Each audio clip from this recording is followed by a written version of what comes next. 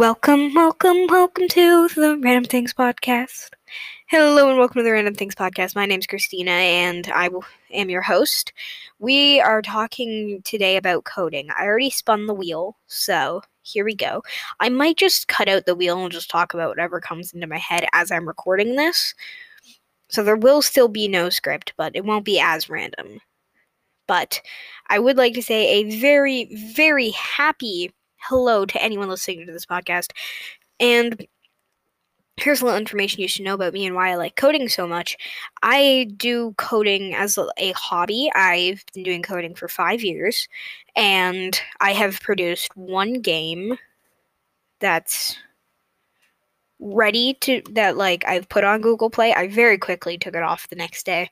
I did have 6 people download the game in 5 hours, and by the time I took it off, I think it was at 87 plays or something. It was crazy how fast it was going. So as I took the game off, I was like, I should have kept it on.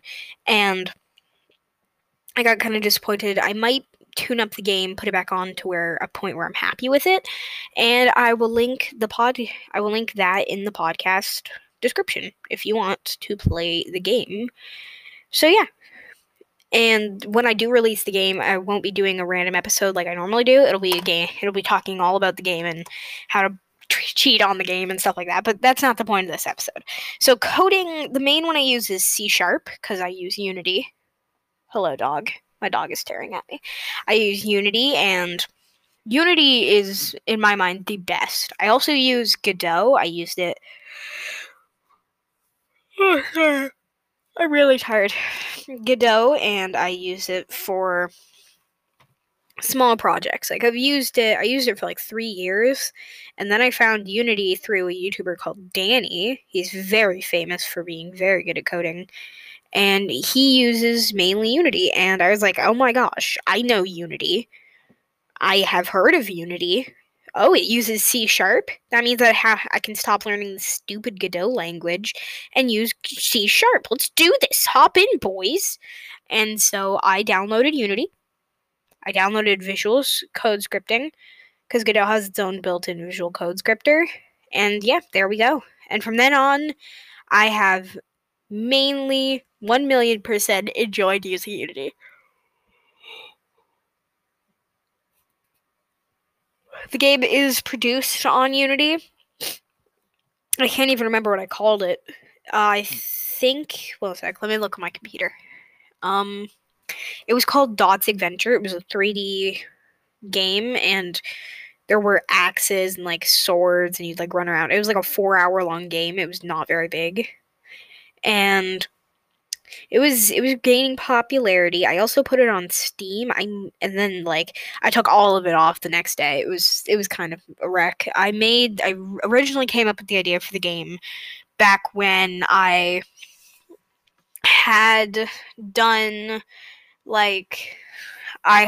a game jam, and the theme was adventure, and so I was like, oh, Dot's Adventure, beautiful, because I had already started designing a game with Dot, and so I scrapped the original game and made Dot's Adventure, and it was a lot of fun. It took a year to make, and I put it out everywhere, and I decided after 1 year working on it, I decided to scrap it because I decided it wasn't what I wanted to be memorized as if the game did pick up traction eventually, and I didn't want that to be my legacy. As fun as the game was and as good as it looked, I wasn't happy with it. And also, I'm working on a current game called it's very simple. It's actually a Brackeys tutorial game because I have not used Unity in 6 months, and I'm getting a new computer, and I'm going to get Unity on this because I have not been coding. I've been taking a huge break from it, and I forget most of C# already, and it's because I have such a bad memory, and if I'm not constantly using skills, I just forget them quicker than normal people. And so I've been following along a Brackeys tutorial on my old computer, and it's kind of working. I highly recommend Brackeys if you're in need of coding expertise. Highly recommend him. He's so good, and he gives clear explanations, and he lets you follow along with him. And he's not very fast. Like, he could be very fast at coding if he wanted to, but he just chooses to go slower when he's doing tutorials, and I love that. That's exactly what I needed. So it's very fun, and I'm very glad Brackys is here, and I'm glad he's the one whose tutorial I'm following. Also, Ben from Heartbeast is good as well. Also, if you're looking for coding YouTubers, I recommend DevDuck and Danny. Also, I recommend. Yeah, actually, no, that's it. That's it. Actually, there's one more, but I can't remember the name at the moment, so I will tell you if I remember.